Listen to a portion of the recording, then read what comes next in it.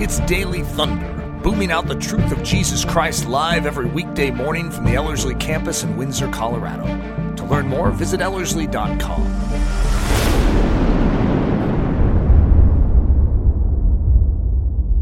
In the previous study, we were looking at what Paul calls our former way of living. And again, he's setting up a contrast saying this is not how we are to live.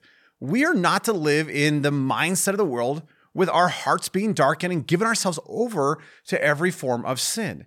Rather, we are to be in Christ Jesus. And what I'd like to do over these next couple of studies is walk through what Paul calls the learning of Christ, that we are to be schooled in Christ. So let me just read the passage in Ephesians chapter 4, starting in verse 20. This is what Paul says about this incredible reality that you and I get to participate in. He said, after speaking about the old former way of living, "But you did not learn Christ in this way. If indeed," or better translated, since, "you heard him and were taught in him, just as truth is in Jesus." Again, Paul's setting up the contrast. He says there's been a radical change that has happened in your life. And in one sense, you could just say it's this idea of out with the old, in with the new. That there's this former way of life that should no longer define us. And as you walk through this idea, again, and I mentioned this in the last study, but a summary of all that stuff that we talked about in the last one is that our life is not to look like the world around us. That we are no longer Gentiles. We are no longer unbelievers. We are Christians. And the reality is that if you and I are Christians, we are new creatures in Christ Jesus. I love what Paul says in 2 Corinthians chapter 5, verse 17. He says, "Therefore, if anyone is in Christ, he is a new creation. The old things have passed away. Behold, new things have come." In other words, there's been a line drawn in the sand, and who you once were no longer is who you are. Yeah, you may look the same, you may smell the same, but you are not the same. That you have a renewed mind in Christ Jesus. He's changed your hearts, your affections, your emotions, your thought processes, even your language, your actions. Everything in your life is to be radically different in Christ Jesus. So much so, Paul says that you are a new creature. You're a new creation in Christ Jesus. Now, in our passage in verse 20, Paul says, again, this was your former way of living. And then he says, "But you did not learn Christ in this way." So I want to talk in this particular study of what does it mean for us to learn Christ? How do we learn Christ? Because as you look at the passage, he does not say, because you learned about Christ, but rather in a very strange construction, he says you learned Christ. When you look at this idea, setting up the contrast, you could say it this way: you don't learn godliness by living in sin. You and I as Christians are called to live a righteous, holy, godly life, but we cannot learn that. We cannot experience godliness when we consistently live in sin. Paul says that was our former way of thinking. That was our former way of living. That was our former attitudes. That was our former lifestyle and language. We are new creatures in Christ Jesus. And if we are going to walk as righteous, holy, godly believers, well, you're not going to learn that in sin. We learn that in Jesus. So I want to give you 4 ideas of what does it mean for us to learn Christ. I love this idea. Number 1 is this. It's this idea of personal. It's about knowing Jesus, not just knowing about him. This may be one of my all-time favorite topics to talk about. And if you hang out with me for probably any length of time, I will probably bring up my favorite Greek word, which is the word gnosko. And the reason I love this idea and this word is because it is such a great portrayal of the Christian life. That, yeah, we are to know about Jesus. We are to know about his word. And yet, if all we have is academics and information, do you realize we actually still don't have very much? You can know all the information, have all the academics, die, and you'd still end up in hell. Because the reality of the Christian life is not about how much information do we have, it's all about relationship. And the word gnosko is a word translated know or knowledge, but it's knowing something not because you've read it, not because you've seen a billboard, not because you read a newspaper. The word gnosko is this idea of knowing something because you've experienced it or you have relationship. That there's this new reality that is taking place in your life, and now you know through a relational, experiential way the reality of Christ. This is so strong in Scripture. In fact, in John chapter 17, verse 3, Jesus says, do you know what eternal life is? Eternal life is this, knowing, gnoskoing me. Again, you can know all the information, but that doesn't actually save you. Even the demons believe. They have information, they shudder, but they don't have relationship. See, the reality of the Christian life is intimacy, relationship, experiencing the living God. And so as we talk about this idea of what does it mean to learn Christ, again, Paul doesn't say to learn about Jesus. Oh, I'll take a study, I'll take a seminar, I'll study the Bible. Yeah, you should do that. You should know Jesus and know his word. But there's something far superior than just knowing about. It's actually having a relationship with. And I don't know about you, but you can know a lot of good information about someone, but that is so different than spending time with them over a cup of coffee. That relationship and experience always trumps the information and the academics. I love what Paul says in Philippians chapter 3, verse 10. He says that his desire and his passion is that he might know, gnosko him, Jesus, and the power of his resurrection and the fellowship of his sufferings, being conformed to his death. Paul says, I don't want to just know information about Jesus. Oh, I'm longing to know relationally, experientially him. So as you look at this idea of what Paul is saying in Ephesians 4:20 about learning Christ, the undercurrent of this whole thing is relational. The undercurrent is experiential and intimate. In fact, let me just give you what a few scholars have said about this idea of learning Christ as it relates to this idea of being personal. Warren Wiersbe said this, to learn Christ means to have a personal relationship to Christ so that you get to know him better each day. I can learn about Sir Winston Churchill because I own many of his books and can secure books about his life, but I can never learn him because he is dead. But Jesus Christ is alive. Therefore, I can learn Christ through a personal fellowship with him. Peter Thomas O'Brien, another scholar and commentator, said, learning Christ means welcoming him as a living person and being shaped by his teaching. This involves submitting to his rule of righteousness and responding to his summons to standards and values completely different from what they have known. Another scholar said that the philosophical writers of roughly Paul's time could apparently speak of learning God in the sense not merely of learning about him, but in the more relational sense of renewing one's kinship with him.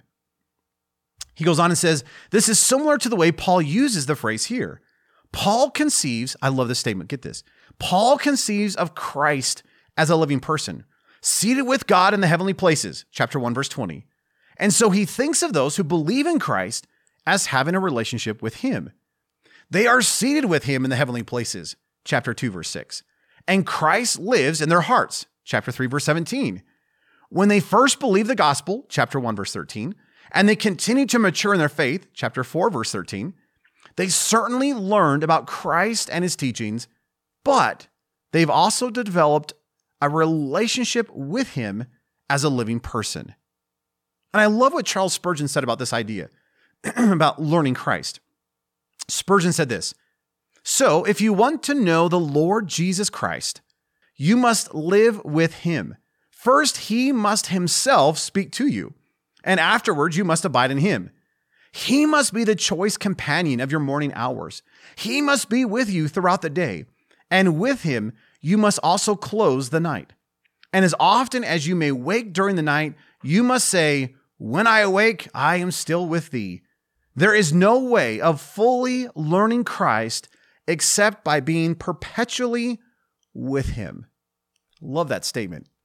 In other words, what all those guys were saying is that the undercurrent, the essence of learning Christ is all personal.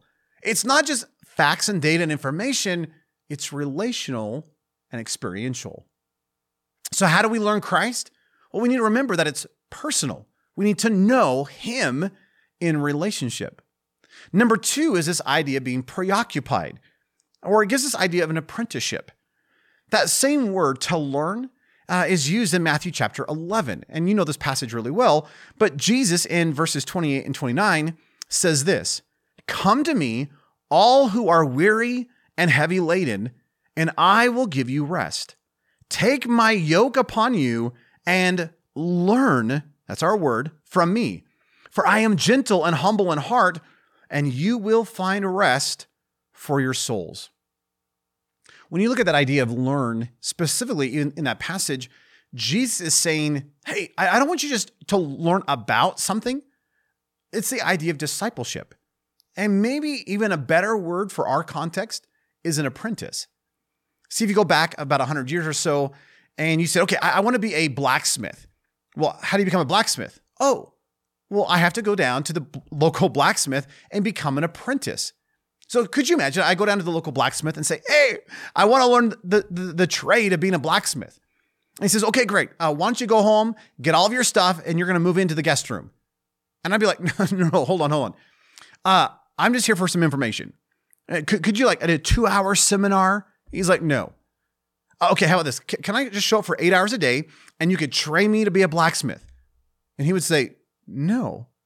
Go get your stuff, move into the guest house, and over the next several years, I will teach you to be a blacksmith. And we'd be like, what on earth? But the idea of an apprentice is not just that you learn some information, it's that you actually take on the lifestyle of the one you're being trained under. In other words, if you actually want to learn to be a great blacksmith, it's not just what you do in the shop, it's how you live at home and how you treat your wife and what you eat and what you do in your free time. And the whole lifestyle of a blacksmith needs to become a part of you as the apprentice. So think about what Jesus is saying. He says, oh, I want you to learn of me. I want you to be discipled by me. And discipleship, which is I think we've misunderstood discipleship in our modern day. Because we think of discipleship as an hour class once a week, or we think of it like, well, yes, I'm a disciple of Christ. But being a disciple of Christ means that we actually take on his life, that his lifestyle and his thought processes and his behavior and how he spends free time and all of that is impressed upon us, and we are his apprentice. We are his disciple. So what then does it mean to learn Christ? Well, it doesn't, again, just mean to learn about him, but it means to be preoccupied and consumed and immersed in the reality of who he is. It means to turn our whole focus, our gaze upon him, to be consumed, this overwhelming immersion in the life and the reality of Christ, that I become his apprentice. A third idea is what I'm calling perpetual. It's this idea of ongoing. That if we are truly learning Christ, we never stop learning him. We are always maturing in Christ. We're always being conformed to his image. Our minds are consistently being renewed over and over and over. Isn't it interesting that in Christianity, we don't become a Christian and we go, whoo, got that one done. Praise the Lord. Now I can go do something else. See, the reality of the Christian life is that we are disciples. And that we are ever becoming more and more like our master, our teacher, our Lord. That we are consistently, ongoing, being shaped and conformed and matured to look like Jesus. That he's going into greater places and he's removing greater areas of sin and selfishness and those things that we didn't even recognize. He's saying, can I have that too? Oh, can I have that attitude? Oh, can I have that mindset? Oh, can I have that language? And we are consistently, ongoing, becoming more and more like Christ. I love what Romans chapter 12, verse 2 says. Paul declares that we are not to be conformed to the world, but rather we're to be transformed by the renewing of our mind, so that you may approve what the will of God is, that which is good and pleasing and perfect. That word for transformed, I love this idea in Scripture. It's in the present tense. And when we use present tense, we typically mean like for right now. But in Greek, the present tense has this idea of, yes, it's for right now, but it's the ever-present tense, meaning whenever it is present, that should be the reality of our lives. So when should our minds be transformed? All the time. Not just like right now and then, finally, my mind's done. I got that one covered. No, my mind consistently, in an ongoing sense, needs to be transformed. So how do I learn Christ? Well, this is not a one and done thing. This is an ongoing reality that it just consistently flows through my whole life. And I don't know about you, but that's incredibly exciting. Because as I look at my life and my attitude and my mindset and my behavior, and I still have propensity. I still have these areas where I'm like, I need Jesus. And I love the fact that I become more and more like him, that I ever increase in Christ likeness, I ever grow in godliness, I ever become more holy. I'm consistently being sanctified by him. Oh, I just love that idea, that I am forever being conformed into his image. And there is coming a day, praise the Lord, there is coming a day when everything will be renewed and everything will be restored. But until then, there's this ongoing reality that I'm becoming more and more and more like Christ as I learn him. Well, fourth is this idea of what I'm calling positional. Paul says in our passage that the truth is in Jesus. So do you realize that Jesus is the school in which we're being taught? And yet he's also the teacher. And he's also the subject of which we're learning. Because the truth is in him. So it's not that Paul is saying that some truth is found in Jesus, as if you could find some truth somewhere else. He's saying that all truth is in Jesus. In fact, Jesus said the same thing in John 14:6. Jesus said, I am the way, I am the truth, I am the life, and no one comes to the Father but through me. In other words, he is the sole means of truth. Yeah, there may be some facts out there, but if you want to know truth, truth is a person. Well, how do I grow in that? How do I, if the truth is in him, how on earth am I going to grow in all that? Oh, here's an idea for you. You need to be in the Word. That there is this incredible interaction between the written and the living Word. Jesus, we call the living Word. John chapter 1, he's the Word made flesh. He's the living Word. Scripture, we call the written Word of God. And do you recognize that there's an interaction between the written Word and the living Word? So if you want to know Jesus, if you want to learn of him, if you want to just get inside of, if you just want to progress, if you want to have this deeper intimacy and relationship with him, well, you've got to get in the Word, because there's this interaction between the written and the living Word. And if I want to know him and his heart and his mind and his nature, that is revealed and exposed in the written Word. And as I get in the written Word, hey, I understand this is not Jesus. This is just ink on paper. Hey, we get that. But the reality of truth is that as I get into this book, I'm getting into his heart. I'm getting into his mind. I'm getting to know him, because he is this book made flesh. He is the truth, the Word of God made flesh. In fact, in John 17, verse 17, Jesus says, sanctify them by the truth. Your word is truth. So do you see this connection? Jesus says, I am the truth.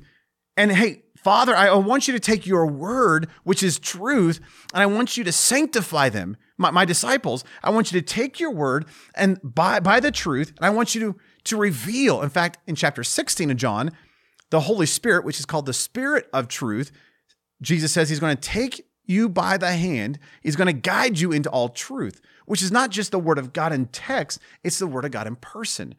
So there's this incredible interaction between the written Word and the living Word. And if I want to learn Christ, if I want to progress in him, I've got to be in the written Word. I've got to delight myself in the Word, because all truth is in Christ. And Jesus says his word, the written Word, is truth. And this book is going to sanctify you. Why? Because it's going to reveal Christ to you, and he's going to keep changing you and conforming you to the image of Christ. So how do we learn Christ?